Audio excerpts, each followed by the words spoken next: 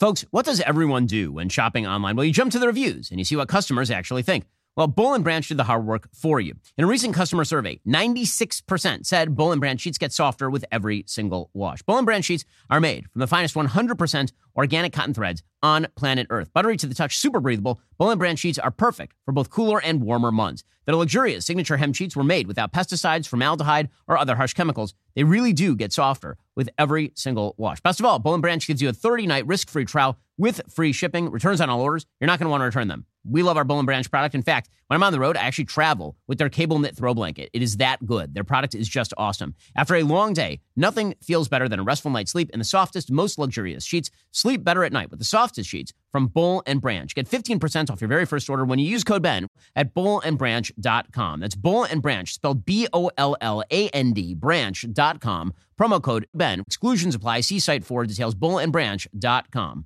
Democrats move ahead with their Senate impeachment trial for former President Trump. The Biden administration and media push endless COVID panic in spite of the science, and Bidenomics means firing cash cannons at Americans. I'm Ben Shapiro. This is The Ben Shapiro Show.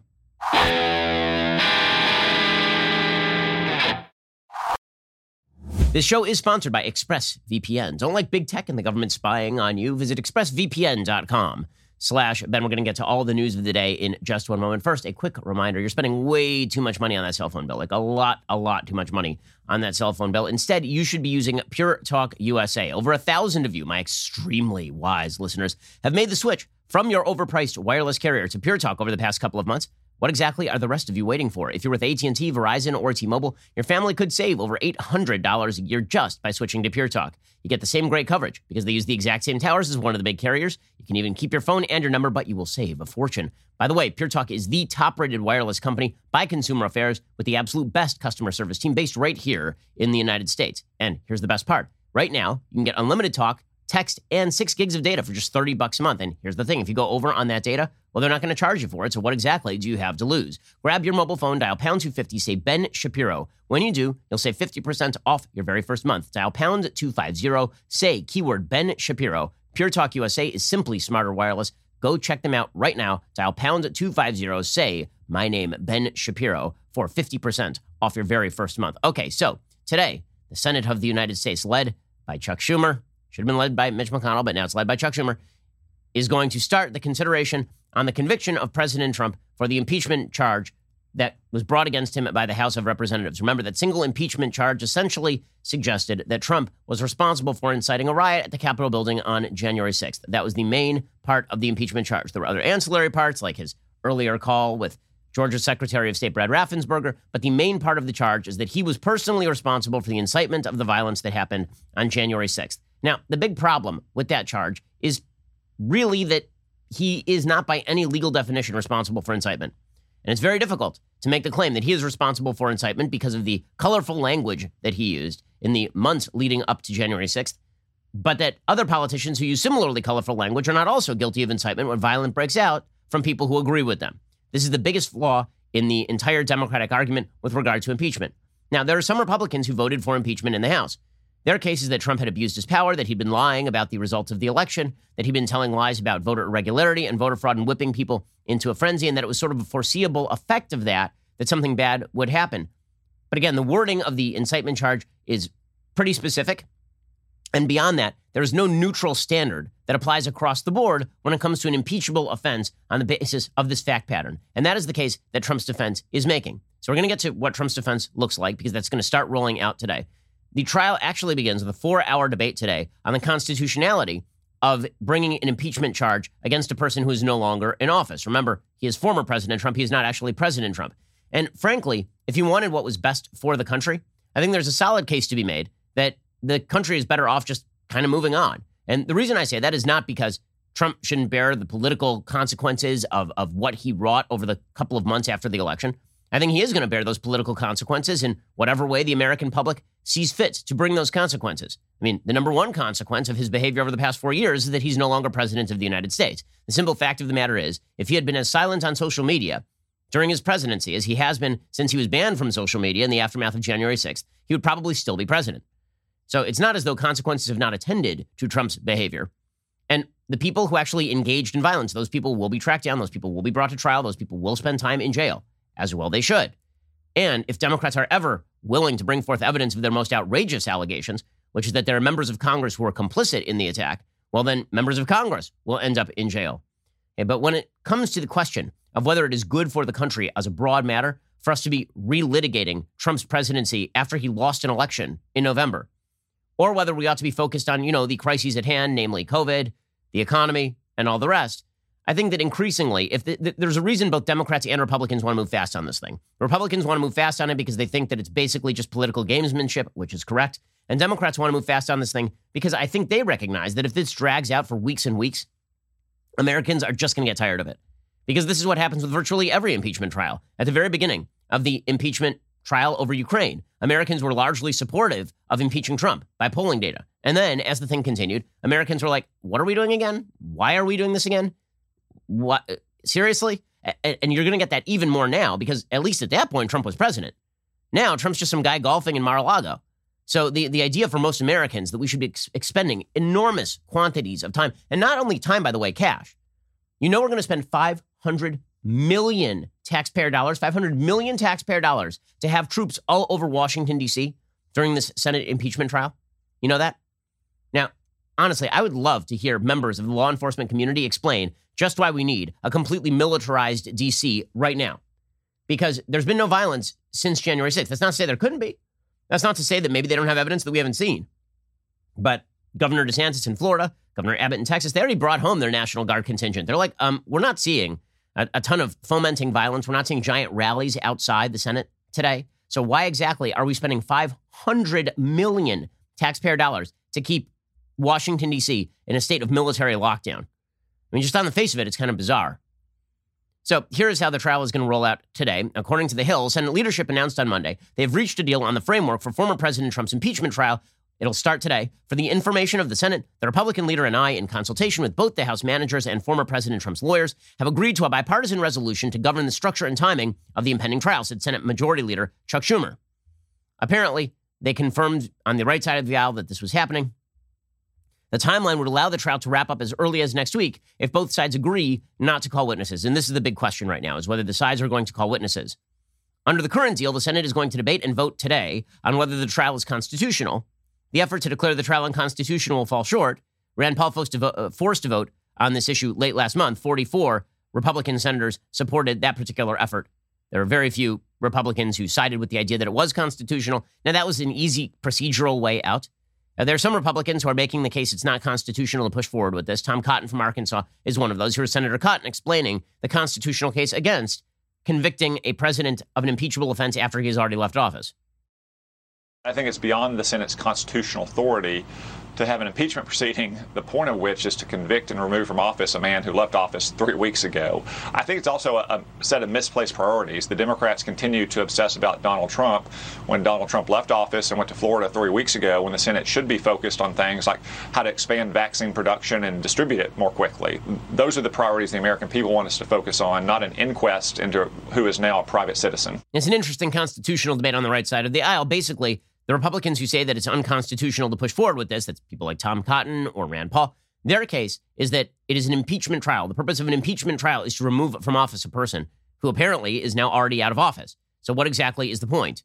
And on the other side of the aisle, there are people who say, yes, he was impeached in the House, but the conviction is still part of the process. That happens in the Senate. And one of the possibilities is barring somebody from running for office in the future on the basis of a Senate conviction. So here's Pat Toomey, who's a Republican senator from Pennsylvania, making the opposite case. You did have 45 Republican senators vote to suggest that they didn't think it was appropriate to conduct a trial. So you can infer how likely it is that those folks will vote to convict. I disagreed with their assessment. I think it is constitutional. I think it's clearly constitutional to conduct a Senate trial with respect to an impeachment. In this case, the impeachment occurred prior to the president's leaving office.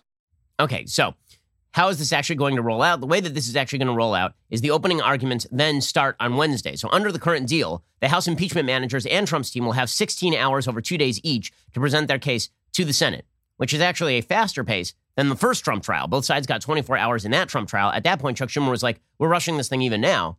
because Mitch McConnell was in charge. Now Chuck Schumer wants to rush this thing so much that both sides get 16 hours to present their case. And you can bet money that if the Democrats start calling witnesses, like if they start calling up AOC to testify to how terrified she was in the building that was, zero point 0.3 miles away from the Capitol building, protected by police and was never under assault from rioters. If they want to call people like AOC, then you can certainly bet Republicans will then call AOC to rebut AOC and ask her about her own violent language with regard to Republicans and riots and all of the rest.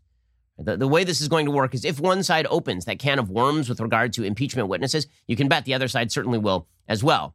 The deal does leave open the door to calling witnesses. The House impeachment managers previously invited Trump to testify under oath. His attorneys rejected that because if you are Trump's attorney, the last thing you ever want is Donald Trump in a legal proceeding saying anything. It is the worst job in the world being Donald Trump's attorney. You can tell because of the churn. I mean, seriously, that is a bad job because the first rule of lawyering is that you get your client to shut up, and then you are the one who is the mouthpiece for your client. But that is not Donald Trump's forte, is shutting up.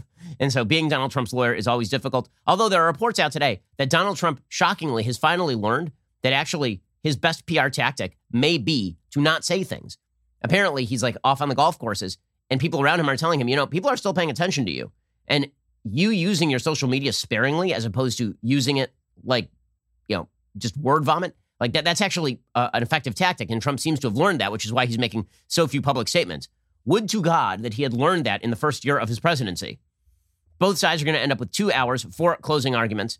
Chuck Schumer says, as in previous trials, there will be equal time for senator questions and for closing arguments and an opportunity for the Senate to hold deliberations if it so chooses. And then we're going to vote on the articles of impeachment. So that is the procedure as it is going to play out. In a second, we're going to get to what the content is likely to be in the actual Senate trial for President Trump on this impeachment charge. First, let us talk about the fact that if you are not getting enough sleep, sometimes you need an extra kick in the butt in the morning to get yourself going. So I didn't sleep a lot night before last. Last night, my kids got me up at all hours. My daughter got up at 4 o'clock in the morning because she couldn't fall asleep.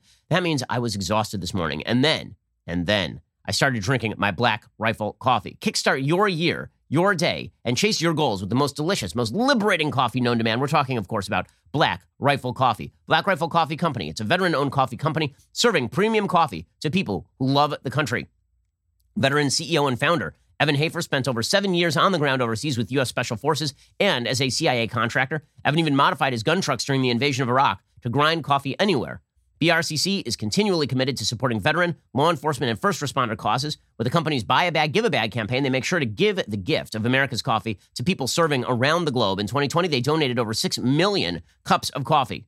Now, the best way to enjoy Black Rifle Coffee Company coffee is through the Coffee Club. That is a free subscription where your chosen coffee is roasted, packaged, shipped free to your door on your schedule. In addition to the convenience, you receive special discounted pricing and you gain access to exclusive products, member-only content, partner discounts, and more. You get the freshest coffee in the country without leaving the couch. I know the dudes who run BRCC. It is a fantastic company, and the coffee is just awesome. Go to blackriflecoffee.com/Shapiro. Get 20% off your purchase. Start your first coffee club order. That is blackriflecoffee.com/Shapiro, blackriflecoffee.com/Shapiro. Okay, so what exactly is the content likely to be? Well, from the Democrats, what you're likely to hear is how terrified they personally were, and also all of their other arguments, which is that the riots were white supremacy, Trump is a white supremacist. You're likely to hear about how close we were to losing our democracy. In the words of Representative Jackie Speier from California, Democrat, she says, we have to hear during this trial how close we were to losing our democracy. Now, let's be frank about this. We were not close to losing our democracy. We weren't. I mean, we just weren't. As a factual matter, a bunch of yahoos, idiot criminal yahoos, evil yahoos, running into the Capitol building and putting their feet on Nancy Pelosi's desk. It's ugly and it's terrible and it's bad and it's horrible for the country. That was not us being close to losing our democracy. You know what losing a democracy looks like? It sort of looks like what happens in countries all over the world when the military just marches into presidential palaces and starts arresting officials. Right? That's what it looks like. At no point was this a coup. A coup is not a bunch of idiots dressed in buffalo horns running into a government building and sitting in somebody's chair. That is not a coup. By the way, it's not even a coup if somebody goes and tries to murder members of Congress. That is an act of evil, a criminal act of evil. Okay, by the way, we've seen it before. Okay, it is not even a coup when, God forbid, a president is assassinated. We've had that in American history before. That's not a coup either. A coup, specifically speaking, is when one regime is exchanged for a more legitimate regime through the mechanisms of institutional power generally. right? That's when you have the military that intervenes on the behest of one political party, for example, and then ousts a sitting democratically elected person, for example. That is the nature of a coup. This was not a coup. We were not close to losing our democracy. How not close were we to losing our democracy? Within hours of these morons jumping into the Capitol building to make trouble and videotape themselves for their Instagram. Congress was back in session, ratifying the election and making Joe Biden the president of the United States. So, yeah, we were not close to a coup. But again, the lie has... What's amazing is that you don't actually have to do this. I mean, seriously, Democrats don't have to do this. I said this the day of. This could have been a unifying moment that lies are bad and people believing lies is really bad. And people then acting on those lies to do violent and terrible damage is really, really bad. We can all be on the same side of all those questions. But instead it's, well, you know, Donald Trump tried to launch a coup and he was barely thwarted. No, he wasn't. He was not barely thwarted. You know how I know he wasn't barely thwarted? Because on January 20th, he didn't attend the inauguration and Joe Biden became president of the United States. So that's how I know he wasn't barely thwarted. It's just the exaggeration is unnecessary. And it really does demonstrate that what this really is about for a lot of folks, as always, is the PR. Right? We have a Congress that doesn't actually do anything for a living. We have a Congress that tweets things and goes on cable news. They have the same job that I do, except that I'm not paid by taxpayer money. Nor am I your elected representative. Right? We have a Congress that does not pass bills. We have a Congress that does not negotiate. We have a Congress that does nothing, except every once in a while, they vote on some giant omnibus spending package. They toss all power over to the executive branch. A bunch of unelected bureaucrats govern your life. And then Congress goes on Twitter and talks jack about other people. That's pretty much what Congress does for a living these days. So here's Jackie Speier doing just that. Again, there's no wonder why people hate the American legislature. There's a reason. The legislature does not legislate. Our elected officials do not represent us. All they do all day long is just yell on cable news for power. It's pretty crazy. I intend to, like so many of my colleagues, to put into words that every American can hear for decades to come how close we came to losing our democracy. This is a man that intended to overtake this government. And it's astonishing to me that so few of my colleagues on the Republican side, even after witnessing that, even after being part of that insurrection, are unwilling to do their jobs and protect the Constitution and protect the democracy. Okay, again, the democracy was not under threat. Okay, there were people who were threatening to do bad things. At no point was the institutional democracy of the United States under threat. To pretend otherwise is to ignore the realities on the ground. The military would not have participated in anything like that. Republican members of Congress voted to ratify the election. Vice President Pence was the vice president under Donald Trump, lest we forget. He was the person leading the ratification. Mitch McConnell was the head of the Senate.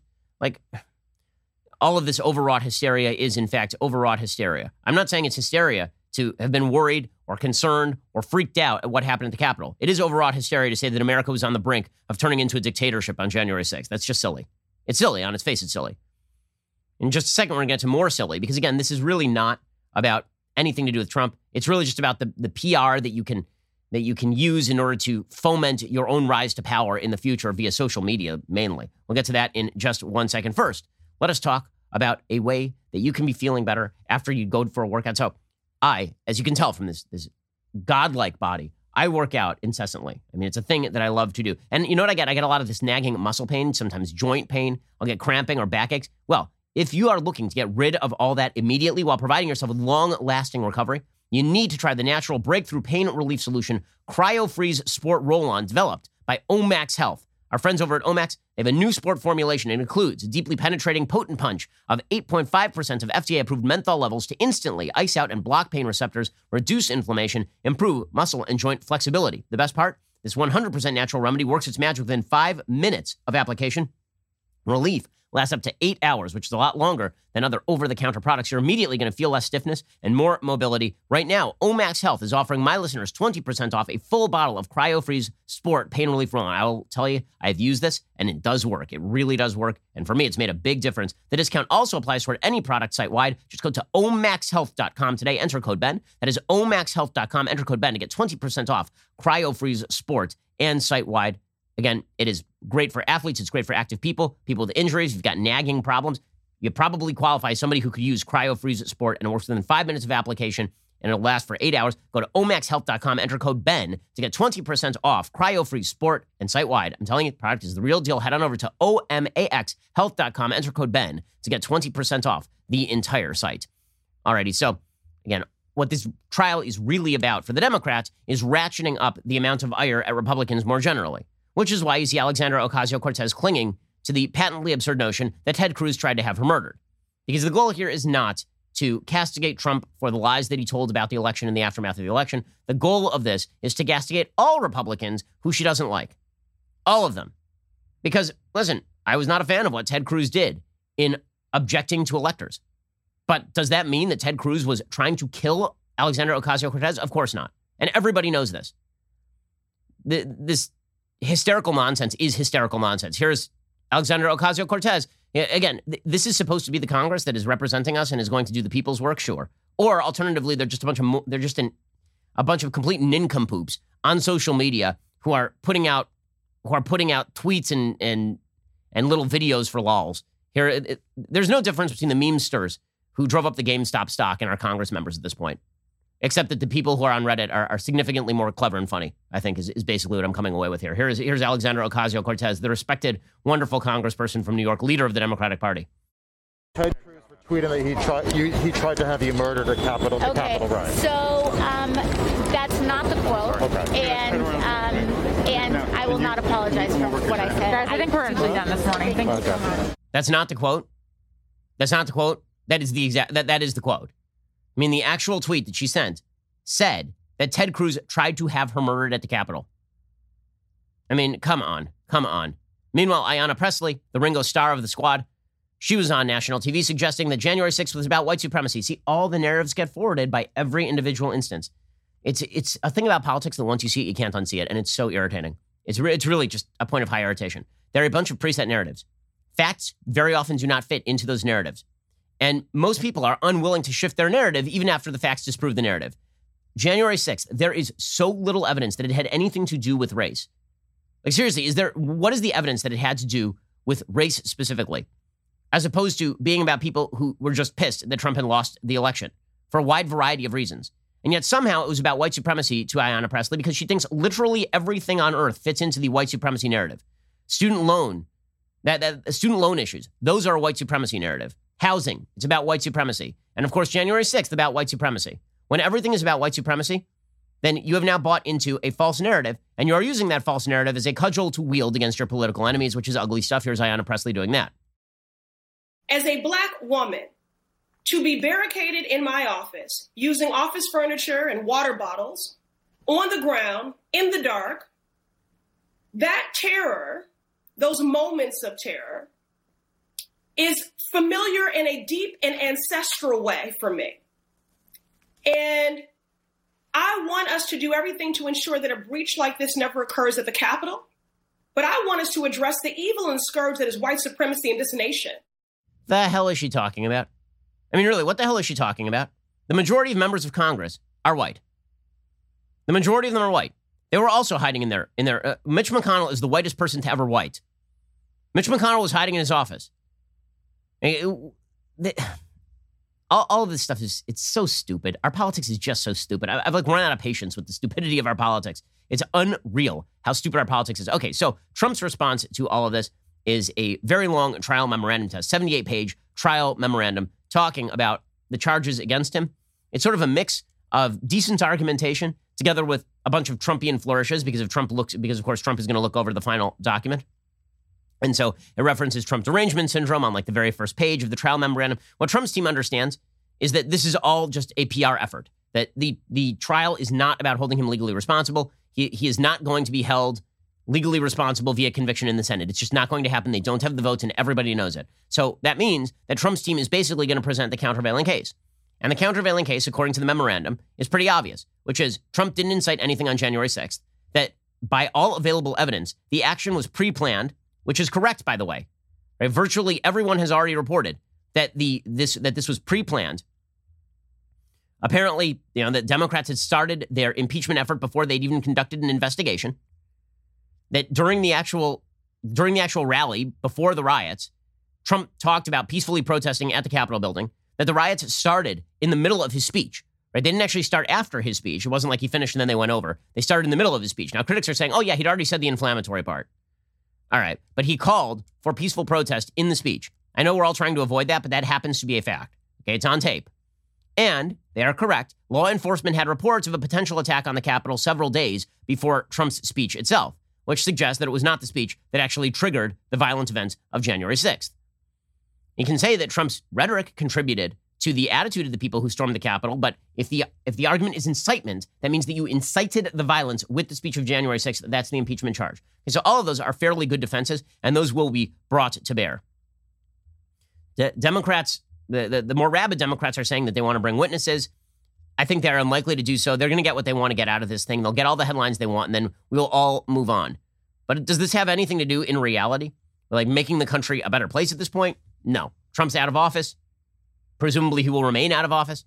And all Democrats are doing, the real reason they're focusing on Trump is because they don't want him to go away. That's the reality. Democrats and the media do not want Trump to go away. They want Trump there so they can use him as a foil. Without Trump there as a foil, they have to find some other Republican like Marjorie Taylor Greene, a first-term backbencher from Georgia, that they can use as the face of all Republican evil. So they're going to try and keep this alive as long as possible. The American people are bored with it, and I think they're going to want to move on ASAP. Okay, in just 1 second, we are going to get to everything COVID-related because the team of science ain't following the science. First, let us talk about the simple fact that you value your hair. I know you do. I value my hair, too. And now there's a one-stop shop for hair loss and wellness in men. It's time to write a new chapter, one in which you actually have hair. Thanks to science, baldness can now be optional. Hims is helping guys be the best version of themselves with licensed medical providers and FDA-approved products to help treat hair loss. We're not talking about like snake oil pills or gas station counter supplements. These are prescription solutions backed by science. Hims was created by a dude who knows some men's health conversations are easier online than in person. No more awkward in-person doctor's visits or long pharmacy lines. For Hims connects you to licensed medical professionals online. It could save you hours. Completely confidential. It's discreet. You answer a few quick questions, a medical professional reviews, and then if they determine it's right for you, they can prescribe you medication to treat hair loss. It's shipped directly to your door. Today, Hims is giving you their best offer yet. If you're not happy with your results after 90 days, Hims will give you a full refund. Right now, my listeners can get their first visit absolutely free. Head on over to forhims.com/Ben. That is forhims.com/Ben. Prescription products require an online consultation with a healthcare provider who will determine if a prescription is appropriate. Restrictions do apply. See website for full details and important safety information. Remember, that is forhims.com/Ben. forhims.com/Ben. Get your first visit absolutely free and get those issues worked out, including baldness. Go check it out right now, forhims.com/Ben. Okay, so meanwhile, the COVID numbers in the United States are actually getting significantly better. COVID cases are now at their lowest level since October, which is definitely a good thing. They've dropped precipitously since the beginning of the year. When it comes to deaths are also starting to level off in the United States and drop. Some of that is due to vaccination. A lot of that is due to the fact that we've seen this pattern before. Basically, you have variants of COVID or waves of COVID. They burn through a community. They run out of people to burn through, and then they wane. So hopefully, by the time we move forward with this thing, by the time the next variant hits, a lot of people are vaccinated. That'd be great. And we are rolling out vaccines at a fast pace, and that is largely thanks to the Trump administration, which the Biden administration has denied over and over and over again. And yet, we are still hearing this sort of panicked tone from our media. It's all panic all day, all the time from our media. Because there has to be some bogeyman that Team Biden can use in order to jack through their agenda. Right? To understand that the Biden team, when it comes to their economic plans, those economic plans are not in a vacuum popular. If it were not for COVID, first of all, Trump probably would have been reelected if it were not for COVID. The economy was just too good. But if it were not for COVID, do you think Americans would be on board with spending $1.9 trillion with AT? Do you think Americans would be on board with a $15 national minimum wage, which is more than significant percentages of people in less wealthy states earn? Like, do you think that makes a lot of sense? People would not be up for this. A lot of the Biden agenda rests on the specter of COVID in the background. And so they're going to continue to play this thing up. And they will do so in hypocritical fashion. It'll be the media and the Democratic Party doing this. And so you'll end up with a CNN reporter looking at Tampa. And I was down in Tampa, or up in Tampa, rather, for the Super Bowl. And there were a lot of people who were unmasked in Tampa. I mean, that is true. It is also true that in the actual Super Bowl stadium, because you had to, everybody was masked up. But these CNN reporters are very selective in when they get outraged about lack of masks. If it's happening in New York, they're really not all that concerned about it. If it's happening in Florida, they are super concerned about it, despite the fact that Florida has performed admirably, given the fact that Florida has by far the oldest population in America. Not close. But here's a CNN reporter absolutely aghast at the fact that there were young people who are healthy not wearing masks in Tampa. Let me show you a scene from last night in an area called Ybor City. We have some video to show you. You can see on the streets of Ybor City this massive crowd. Again, not many of them wearing a mask. This is a very popular spot where people go to bars and restaurants. There were some police there, but we're unsure about citations. I spoke to the Tampa police and I asked them, what are you doing about this? Because a lot of people were very concerned. Okay, there's one thing that you will notice, primarily above all, in these crowds. There's not a person over 30. I mean, if you look at these pictures, you cannot spot a person over the age of 30 years old in these pictures. So the very basic notion that this poses like a massive health risk to the United States because a bunch of 25-year-olds are walking around without masks. 25-year-olds are not dying of COVID. So unless they're going home and they're infecting Granny, this really is not a huge issue, frankly. Because, again, 25-year-olds not dying of COVID. Nonetheless, this drove Tampa, when I say not dying, like in massive numbers or in outsized numbers, just to be very specific for the idiot fact checkers who don't understand the English language or how it works. Okay, the reality is there are a few people who are 25 who will die of COVID. It is vastly disproportionate to the actual number of people who are at risk from COVID. Okay, here is Tampa's mayor, Jane Castor. She saw the CNN report, obviously, and now she's like, everybody who is maskless at the Super Bowl is going to be identified by law enforcement. Yes, this sounds like a tremendous use of resources. My favorite part of this is the cop standing directly behind her who's got the mask on under his nose.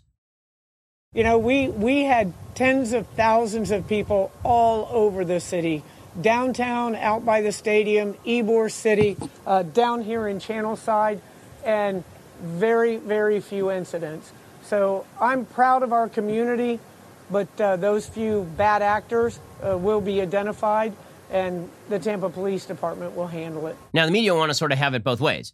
Because one of the things that has been happening, and it is a reality, is that populations mask up or associate at different rates. So you've seen that the media are very, very down on Orthodox Jews in New York and New Jersey, right? They've been very down on them since the beginning of the pandemic. And I think there's some justification to the idea that if you're getting together in closed spaces without masks, and then you are transmitting the virus at high rates, that has to do with personal behavior. But the media completely ignore that when it comes to people who are also getting the virus at disproportionate rates. At no point have they suggested, for example, that disproportionate rates of COVID in the black community in New York, which is a thing, that maybe that has to do with personal behavior as well, right? It's either personal behavior or systemic racism for each. But the way that it works is if a bunch of Jews get it in New York, that is called personal behavior. And if a bunch of black folks get it in New York, then it is all about systemic racism is the way that this works. Well, now you have the New York Times justifying black people refusing to get the vaccine. Now, if this were a bunch of white people refusing to get the vaccine, it would be about QAnon and Trump support, right? But Charles Blow over at the New York Times has an entire piece about why it is that many black Americans are not getting the vaccine, and he's attempting to justify or excuse it, which is crazy. Okay, because the people who need the vaccine the most, presumably, are the people who are getting it at the highest rates. This is what we have been told, and the people getting it at the highest rates are people of color in the United States. So why would you be making excuses for people opting out of that? Like that's exactly, this is like the fifth editorial from the New York Times making this case. He says that black Americans are justified in not getting the vaccine because they don't trust the government, which is a weird way for, that's a weird argument given that black Americans are voting at a 92-8 clip for a party that wants to expand the size, scope, and reach of government. If you don't trust the government, it seems like a weird indicator how much you distrust the government to vote for the party that vows to expand it in every area of your life. Yeah, but in any case, here's what Charles Blow says. He says the distrust in the healthcare system is real in the black community. Perhaps most notably, at least in the last century, was the Tuskegee experiments, in which hundreds of black men were told they were being treated for syphilis when in fact they were not. They were being observed to see how the disease would progress. Those men suffered from under this experiment for 40 years. Yes, it happened in the 1930s. 30s. Okay, the people today who are denying vaccines and are 30 years old, their grandparents were not alive when the Tuskegee experiments happened. The Associated Press exposed the program in 1972, but the black people in the age group most resistant to the vaccine weren't alive when that experiment was conducted, as Charles Blow acknowledges. Indeed, older men, those who might have been alive at that time, are more likely to want the vaccine. Yes, because they're the people who are most vulnerable to COVID, generally. He says, it occurs to me something bigger might be contributing to those numbers, an overall mistrust of a government that has repeatedly disappointed, disrespected, and dehumanized black people. So when black Americans refuse to get the vaccine, then it's because of justified distrust of the government from a population that overwhelmingly votes for the party of government. When white people refuse to get the vaccine, it's because they are doing something dumb. The media double standard is pretty amazing there. It's pretty amazing. Okay, meanwhile, the Biden administration continues to ratchet up. It's a one-way ratchet in terms of how worried we're supposed to be. We're never supposed to get less worried. We're always supposed to get more worried. So now we have Anthony Fauci saying that when he was asked by Brett Baer, so when can the masks come off? Like, you know, we're now rolling out these vaccines, over 1 million a day. People are getting the shot. When can the masks come off? Fauci's answer is so bizarre and disturbing. Here it is. If we can get, and I have used this as an estimate, it's not definitive, that if we can get 70 to 85% of our population vaccinated and get to what we would hope would be to a degree of herd immunity, which really is an umbrella or a veil of protection against the community, where the level of virus is so low, it's not a threat at all, then at that point you could start thinking in terms of not having to have uniform wearing of masks. Okay, it's that last sentence that's insane. When the virus, the risk of it does not exist, then you can take off the mask. Okay, so when we have learned to defeat death generally, you can leave your house. When the risk of the virus does not exist, are you out of your damned mind? We have shut down the entire world economy for a year for a disease that mainly kills people over the age of 70. And you can make the argument that that's a good idea. You can make the argument that's a bad idea. I will tell you what is an absolute crap, idiotic, anti-scientific idea. The idea that the virus is going to have a 0% risk rate, and that's when you can take off the mask. You know when people are going to take off the masks? Seriously? People are going to take off the masks after they get the shots. It is that simple. On a practical level, once people have the shots, they're going to say, I am done with this, and I'm taking off the mask. And I'm not going to stay away from grandma. I'm not going to stay away from parties I want to go to. If grandma's at a particular risk, like a super high risk, maybe if I'm really worried, I might stay away. But generally speaking, people have to live their lives. And this idea that we live in a bubble where risk does not exist and the risk from COVID is going to go down to 0 before we all start taking off our masks, nuts. It's not going to happen. I mean, you can see what's happening in Tampa right now. People who don't believe they're at risk are not wearing masks. People who believe they are at risk are wearing masks. People who believe they're at risk are getting vaccinated. People who believe they're not at risk are not getting vaccinated. Turns out people have individual judgment. But this notion that we're going to cram down mask wearing on people until the end of time, when the risk is 0, is insane. It's insane. And by the way, counterproductive. Because if I have to wear a mask forever, why would I bother getting vaccinated? Seriously, I'm 37 and I'm healthy. Why bother getting vaccinated? If I have to wear a mask forever and the mask is supposed to protect the people around me from the risk of transmission, I can just skip the shot and wear the mask if we're all going to be wearing masks until the end of time anyway.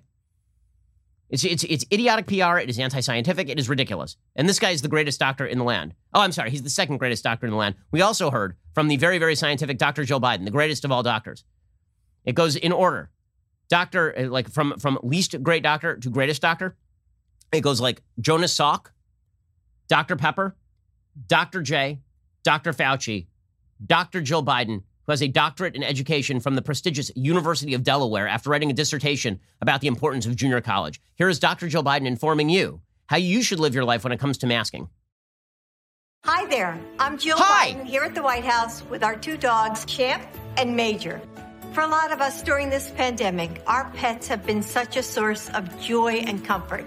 And maybe a bark or 2 on a video conference. The unconditional love from a dog is one of the most beautiful things on earth, and we owe it to them to keep ourselves healthy. So please keep wearing your masks, even when you're out walking your dog. Right, guys?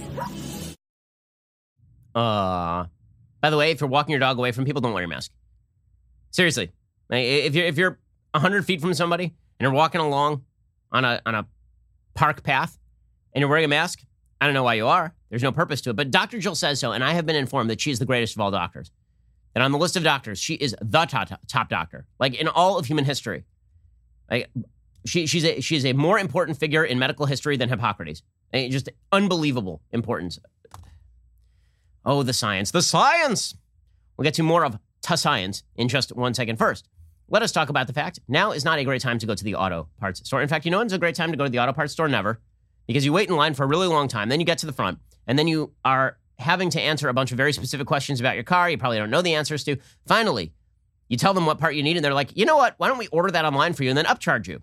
Or you could just order it online yourself and not pay the upcharge by going to rockauto.com. Rockauto.com always offers the lowest prices possible rather than changing prices based on what the market will bear like airlines do. Why spend up to twice as much for the same parts? RockAuto.com is a family business serving auto parts customers online for 20 years. Head on over to RockAuto.com, shop for auto and body parts from hundreds of manufacturers. Best of all, prices at RockAuto.com are always reliably low and the same for professionals and do-it-yourselfers. Why would you spend up to twice as much for the same parts? The RockAuto.com catalog is unique. It's remarkably easy to navigate. You can quickly see all the parts available for your vehicle and choose the brands, specifications, and prices you prefer. They've got amazing selection, reliably low prices, all the parts your car will ever need. RockAuto.com. Head on over to RockAuto.com right now. See all the parts available for your car or truck and write Shapiro in their How Did You Hear About Us box so they know that we, saying you helps them, helps us. Go check them out, rockauto.com. Write Shapiro in their How Did You Hear About Us box when you check out. Alrighty, so here's the thing, folks. You've heard me talk about our All Access membership before, but for those of you who have not heard me talk about it, it is our most elite membership base here at the Daily Wire. Our All Access members receive 2 leftist tears tumblers when they sign up. Being an All Access member means you get to watch full coverage of all Daily Wire shows, not to mention our feature film and soon to becoming entertainment content. What's more, you get to tune into exclusive All Access Live. That's a show featuring a different Daily Wire host every single day, where All Access members can chat with us in the chat box. Tonight, for example, you can chat with me personally. People love it. It is fun. It is a kick. We basically just hang out for an hour. I answer all your most intelligent and also stupidest questions. I do impressions. I sing songs. I tell stories about my kids. Today, we want to publicly thank all of our All Access members for their commitment to the Daily Wire. To show our appreciation, we are mailing out this. Check this baby out. Woo! We're mailing this special anniversary tumbler for all renewing All Access members this year. So you already have a membership, but you want to renew? Now would be the time to do it. You get this. Look at that. It's beautiful. It's red, and it has our statement of principles on the back. It's got our signatures on the back. Michael Knowles looks like he writes like a child, but everybody else's signature is really, really nice. Mine's up top, of course. Go check out our commemorative leftist tears tumbler. You can add that to your cabinet. You can give it to a friend. This is a commemorative part of our 5-year journey, and a thank you to our All Access members in particular for supporting who we are and what we do. You're listening to the largest, fastest growing conservative podcast and radio show in the nation.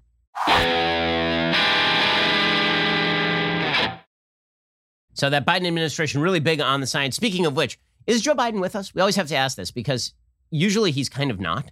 They can kind of get him up and wheel him around Weekend at Bernie style for like a short period of time before he starts to babble nonsense. So yesterday he was on a COVID call with a registered nurse, and he creepily started babbling about how young she looked. Which, by the way, if Donald Trump had done that, endless headlines about his sexism and all the rest. But Joe Biden does it, and he's just a charming older fellow. Here was Joe Biden saying weird things about a registered nurse. They know that I'm trying to do everything to make this safe and efficient. So, support. Yeah. Are you a freshman at the university? No. I'm teasing. You look like a freshman. She's been a registered nurse for 9 years. She's probably 30. So no, she does not look like a 17-year-old girl. Joe Biden. You weirdo. You big old weirdo. We only elect weird people to be president now. It's just a thing. America. Well, speaking of the Party of Science and the Biden administration's Party of Science, so I'm just going to note here. So Biden's CDC director, right? She came out yesterday and she said, when Donald Trump was president, there were a few COVID guidelines, minority of COVID guidelines that were politically impacted. Rochelle Walensky said that Ann Schukath, the CDC's principal deputy director and career civil servant, is in charge of the review of those regulations. She said a vast minority of the public health agency's guidelines on how the nation should respond to the coronavirus pandemic had been, quote unquote, politically swayed by former President Donald Trump's appointees, and that the agency is in the process of updating those. So the headline became, Biden's CDC director says that a minority of COVID guidelines were politically swayed. I will just remind you that this week, Joe Biden completely undercut his own CDC director because she said schools can reopen without teachers being vaccinated. And then Jen Psaki, the White House press secretary, was like, well, she was just speaking in her personal capacity. Obviously, politics no longer matter when it comes to the CDC. They are just following to science. Speaking of which, Norah O'Donnell did ask Joe Biden over the last couple of days, why exactly are the schools closed at this point? And Joe Biden did not have a good answer. About 20 million American children have not been in the classroom for nearly a year. There's a mental health crisis happening. There really is. Women are dropping out of the workforce. Is this a national emergency? It is a national emergency. It generally is a national emergency. Okay, so it's a national emergency, but Joe Biden, I have a question. If it's such a national emergency, when are we going to reopen? Well, the answer is we're going to reopen when the teachers' unions say that we can reopen because Joe Biden does not run his own administration. Do you think it's time for schools to reopen? I think it's time for schools to reopen safely. Safely. You have to have fewer people in the classroom. You have to have ventilation systems that have been reworked. Our CDC commissioner is going to be coming out with science-based judgment within, I think, as early as Wednesday as to lay out what the minimum requirements are. Really? You guys didn't have this ready? Like months ago? I was informed you were the party of science. By the way, the Trump administration did have reopening guidelines for schools. They did exist. So I don't know what the hell you guys are talking about. Schools in Florida, they never closed. Schools in Europe, many of those never closed. Schools in Israel, largely never closed.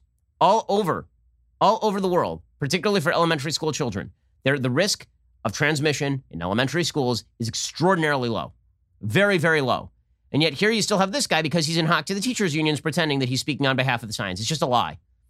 Who's he really speaking on behalf of? Randy Weingarten and the American Federation of Teachers. There are a lot of great teachers out there, teachers who want to be in school, teachers who are doing a great job for kids. And then there are the teachers' unions, which are bags of flaming garbage and should be illegal if they are public sector unions. They should be illegal. It is ridiculous. The teachers are allowed to bargain against the interests of students and taxpayers.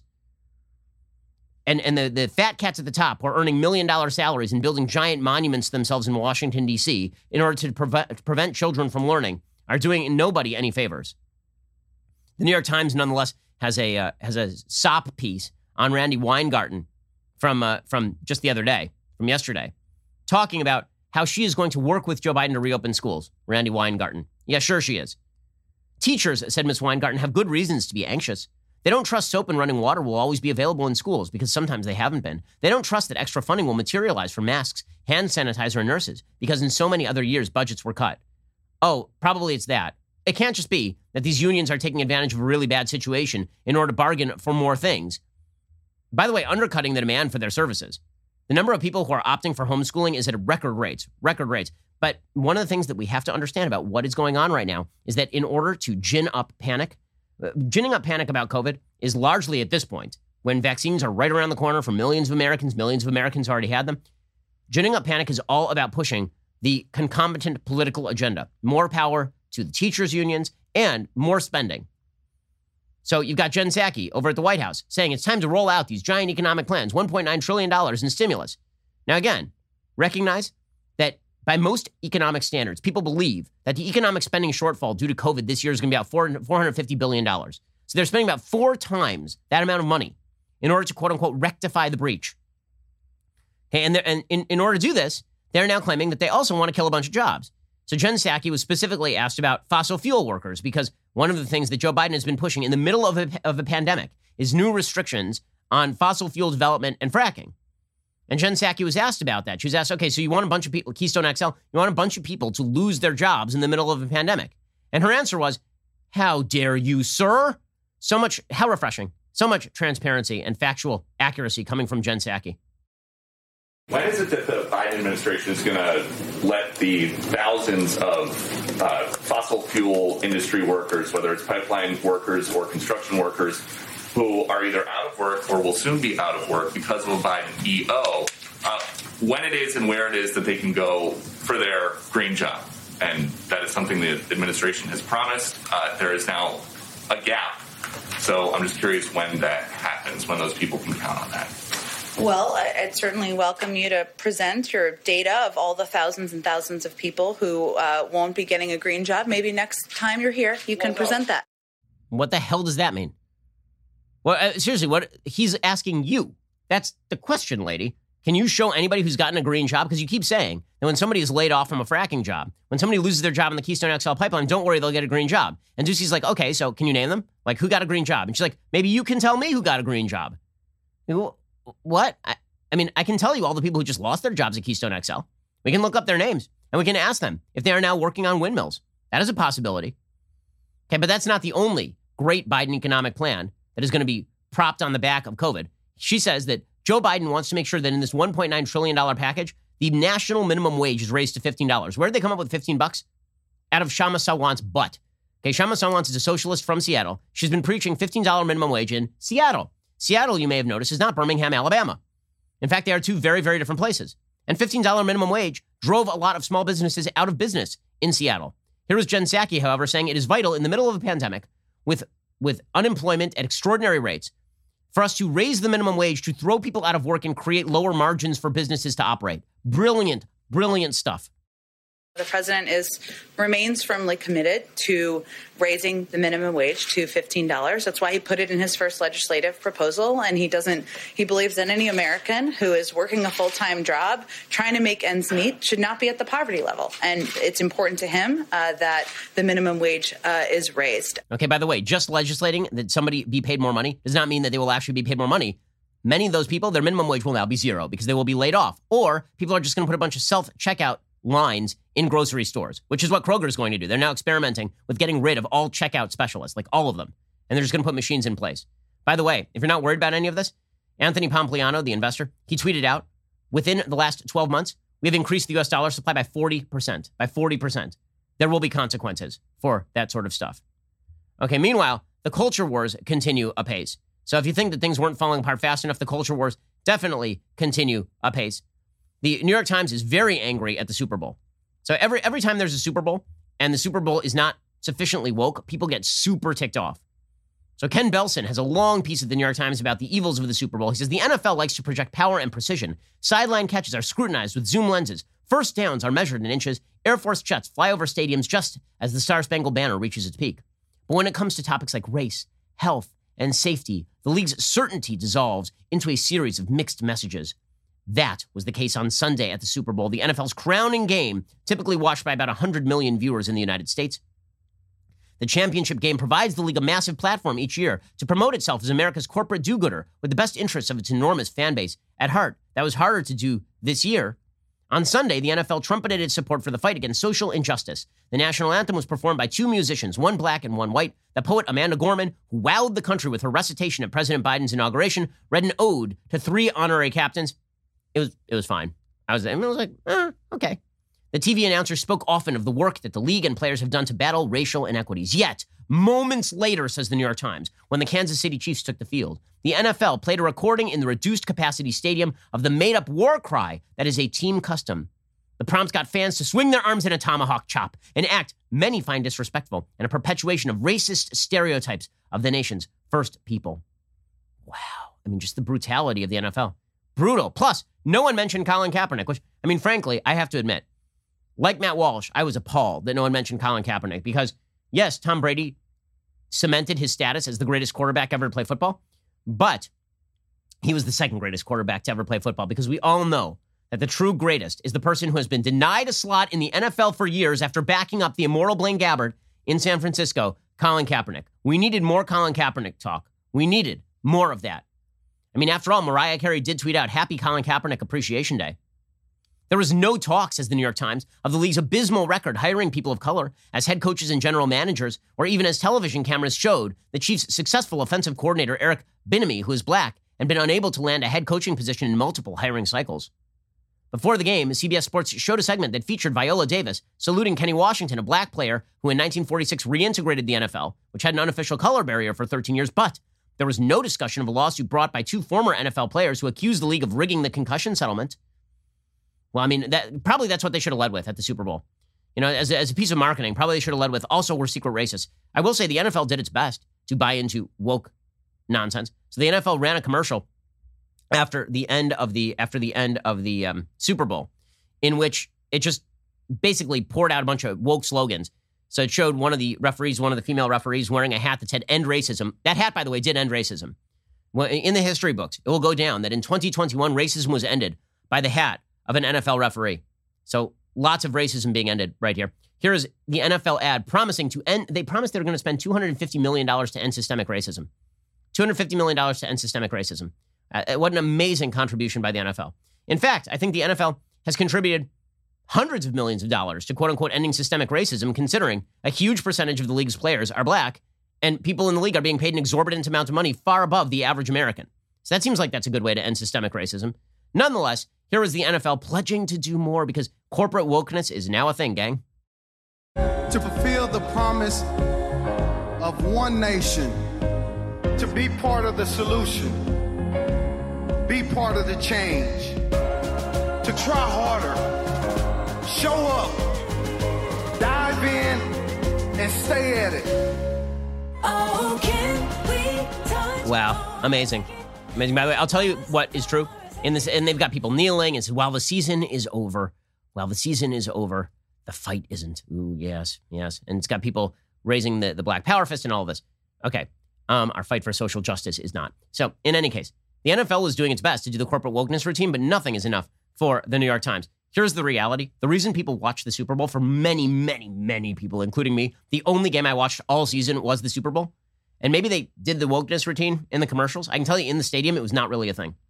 In the stadium, the NFL really did not play that stuff up. And they didn't play that stuff up because guess what? When you call the American system systemically racist and suggest that America is a deeply offensive place and suggest that NFL players are victimized by systemic racism on a regular basis, most people sense the bullcrap in that. Yet the culture wars continue apace. Meanwhile, Google is running ads. You want to talk about systemic racism? Google is now running ads, touting their ability to search for Black-owned businesses. Now imagine for just a second that Google touted the ability to search for white-owned businesses. Do you think that'd be something they'd be championing? I'm seeing this on Amazon also right now. If you go to Amazon, they will try to link you to Black-owned businesses because it's Black History Month. That's racist. Just in its purest form, it is racist to suggest that you should shop at a business because of the skin color of its owner. That is a racist thing. And yet this is something that all of corporate America is now buying into, including the social media bros who are disseminating their own information and policing how dissemination of information actually works. Here was Google's ad touting the fact that you can now search for who owns a business by race, unironically believing that they are fighting racism in the process. Somebody typing in Black-owned restaurant, Memphis. Oh, look at that. It popped up. The four-way is a destination place. Right here between these walls is a lot of history. To have a place where you have dignity and belong, that's the legacy of the four-way. Identifies as Black-owned. I do like identifies as Black-owned is what pops up because that means they're not actually checking. Right? That's what it means. When they say identifies, not Black-owned, identifies as Black-owned, means that somebody checked that box, that it's a Black-owned business. But I also love the implication, which is that Black-owned businesses are a place where Black people belong, but apparently white-owned businesses are not. I mean, that's what's said in that commercial. And this is what you saw during the BLM riots, by the way, is you saw people, we saw it in LA, we saw people who were boarding up their businesses and writing on the plywood, Black-owned business, which is the most racist Passover story ever, basically. I was like, maybe they will pass over my store if I just write Black-owned business on the front of the store. They're only going to target people who are not of a particular race. The fact that corporate America has like, where's the unit? Is this unity? Really? Is that unity? I think people should patronize Black-owned businesses and white-owned businesses and Asian-owned businesses. In fact, I think people should patronize all of the businesses that they think are good. That's pretty much it. That is is that standard terrible? It seems like a pretty good standard to me. And yet we have an entire corporate infrastructure that is devoted to the idea of a racial segregation that we were supposed to abhor and should abhor. Pretty impressive stuff. Meanwhile, turmoil continues inside the newsroom over at the New York Times. A great piece over at the Washington Free Beacon by Aaron Sibarium. We talked yesterday about this story from the New York Times. When you talk about the complete takeover of institutions by the woke culture, the New York Times has been taken over. It's been destroyed. Nicole Hannah-Jones is the de facto editor over there. As I said yesterday, Nicole Hannah-Jones is not a journalist. She's an activist, and she's a bad person. And Nicole Hannah-Jones basically just got a man fired for having said the N-word in the context of explaining a story in which the N-word was the key part. By the way, she has tweeted out using the N-word before herself, right, in discussing a story, as we'll see. So Aaron Sibarium writes this over at the Washington Free Beacon. The resignation of star New York Times science writer Donald McNeil Jr. has sparked a furious back and forth among Times staffers, many of whom are outraged over the Gray Lady's handling of his departure. The Washington Free Beacon reviewed a series of postings to a Facebook group for current and former Times staffers, where a tense debate is unfolding over McNeil's exit. One camp asserts that his dismissal was justified. Another asserts it sets a troubling precedent, which the New York Times union should have done more to prevent. Whatever happened to the notion of worker solidarity, to giving a fellow worker the benefit of the doubt, asked Stephen Greenhouse, who spent 3 decades covering labor issues for the New York Times. Why didn't the News Guild, that's the union, do far more to defend and protect the job of a longtime Times employee, one who at times did tireless heroic work on behalf of the Guild to help improve pay and conditions for all New York Times employees? Times crossword columnist Deb Amlin accused Greenhouse of an excessive focus on the perpetrator, arguing that he and others should shift their attention to the people McNeil had harmed. By the way, there's no evidence that McNeil actually harmed anybody. He was literally asked a question about whether a person in high school should be canceled for at 12 using the N-word, and he said, was the person saying bleep in the context of a rap song or not? That is the sin that he was fired for, essentially. When asked about this, Deb Amlin said, why is the focus on discussions like this almost always on the perpetrator's life and not those who were harmed by his actions? McNeil's ouster came nearly 2 years after the incident that precipitated it. While chaperoning high school students on a pricey trip to Peru, the science reporter responded to a question from a student about whether one of her classmates should have been suspended for using the N-word. In the process, he uttered the offending syllables himself. An internal Times investigation found his judgment wanting, but stopped short of firing him. Only after the Daily Beast published an account of the incident, thrusting it into the public realm for the first time, was McNeil pushed out. We do not tolerate racist language regardless of intent, said Dean Baquette. We talked about this yesterday. What an absurd standard that is. And we're not going to look to the intent of language. If you say a racial slur, to say the word bleep is bad and evil, if you say that, but you say the word, that's racist language regardless of intent, which is nuts. Nuts. By the way, the pipeline for the Daily Beast, this is how the Daily Beast works, obviously. They have a reporter over there named Maxwell Tanney. Whenever somebody in the media, a woke staffer, gets mad, they email Maxwell Tanney. Maxwell Tanney then runs a piece about how the woke staffers are mad. The editors at the offending paper start prostrating themselves before the woke staffers, and then the woke staffers stomp on their neck. That's the way this process works. McNeil's resignation on Friday and Baquette's post hoc explanation that intent doesn't matter renewed the bitter debate among staff, with reporters warring with each other in public and private, says the Free Beacon. A Times spokeswoman muddied the waters further on Sunday, telling the Free Beacon that racial epithets had no, quote, place in the newspaper. The paper, as the Free Beacon notes, printed the same epithet last week in a magazine profile of Princeton classics professor Don L. Padilla Peralta. Even in ironic or self-mocking quotations about a speaker's own group, in rap lyrics, for example, their use erodes the worthy inhibition against brutality in public discourse, said Danielle Rhodes-Ha. That was the spokesperson for the paper. She declined to say if that policy extends to social media, where other New York Times writers, including Nicole Hannah-Jones and Asted Herndon, have quoted the slur. So, for example, back in 2016, Hannah-Jones wrote, Larry Wilmore did not say, you did it, my N-word. She said there's a linguistic difference between the N-word with an ER at the end and the N-word with an A at the end. So the Washington Free Beacon asked Hannah-Jones whether intent made a difference in her case, because, of course, this is the standard she's been pushing. Racist language doesn't require intent. If you say the N-word, it is racist. You ought to be fired. She responded by posting the reporter's inquiry, including his cell phone number, on Twitter, in direct violation of the website's terms of service. You think she's going to be suspended? Yeah, I don't think so. I don't think so.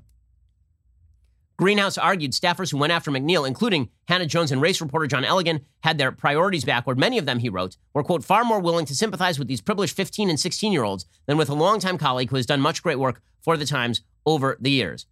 When one Times reporter posted a statement from a nonprofit literary organization called PEN, calling McNeil's ouster chilling, Elligan, the race reporter, responded by accusing him of racism. Quote, you often wonder what your white colleagues who are lovely to your face are actually thinking or saying about you or people like you behind your back. What if they just think that you're a schmuck? You personally. Not people like you in terms of race, but maybe like you and people who act like you are schmucks. How about that? Because you are. Apparently, according to the Free Beacon, the lack of clear standards has generated frustration internally. I don't think anybody feels like we have any clarity about what happened with this incident or other alleged incidents, said one New York Times reporter. We demand transparency of other people. We don't have it in our own processes. But this is the point. When it comes to the woke, there is no standard to meet. You understand? There's no standard at all. There's no neutral standard. The point is the changing standard. The point is that you can do everything right and still have it come back and bite you directly on the ass.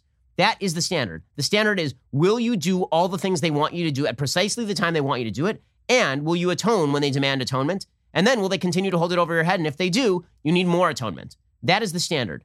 Because this has nothing to do with ideological consistency or even a consistent philosophy. All this has to do with is sheer power.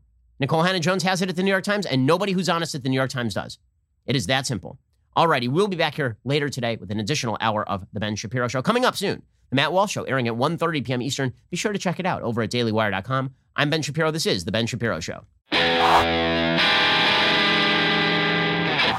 If you enjoyed this episode, don't forget to subscribe. And if you want to help spread the word, please give us a 5-star review and tell your friends to subscribe too. We're available on Apple Podcasts, Spotify, and wherever you listen to podcasts. Also, be sure to check out the other Daily Wire podcasts, including The Andrew Klavan Show, The Michael Knowles Show, and The Matt Walsh Show. Thanks for listening. The Ben Shapiro Show is produced by Colton Haas. Executive producer, Jeremy Boring. Our supervising producers are Mathis Glover and Robert Sterling. Production manager, Pavel Wydowski. Our associate producers are Rebecca Doyle and Savannah Dominguez. The show is edited by Adam Sayevitz. Audio is mixed by Mike Coromina. Hair and makeup is by Fabiola Cristina. Production assistant, Jessica Kranz. The Ben Shapiro Show is a Daily Wire production. Copyright 2021. A mother confesses that she has intentionally traumatized her young children over COVID. A school system in Maryland hopes to make its students safer by defunding the school resource officers. And the mayor of Tampa pledges to hunt down anyone who celebrated the Super Bowl without a mask. All that and much more today on The Matt Walsh Show. We'll get to more on this in just 1 second. First, Pure Talk believes in American values, and that free should mean, like free. So when you switch to Pure Talk today, you'll get a free Samsung 5G smartphone. There's no 4-line requirement, no activation fee, just a free Samsung that's built to last with a rugged screen, quick charging battery, and top-tier data security. Qualifying plans start at just $35 a month for unlimited talk, text, 15 gigs of data, and a mobile hotspot. Pure Talk gives you phenomenal coverage on America's most dependable 5G network.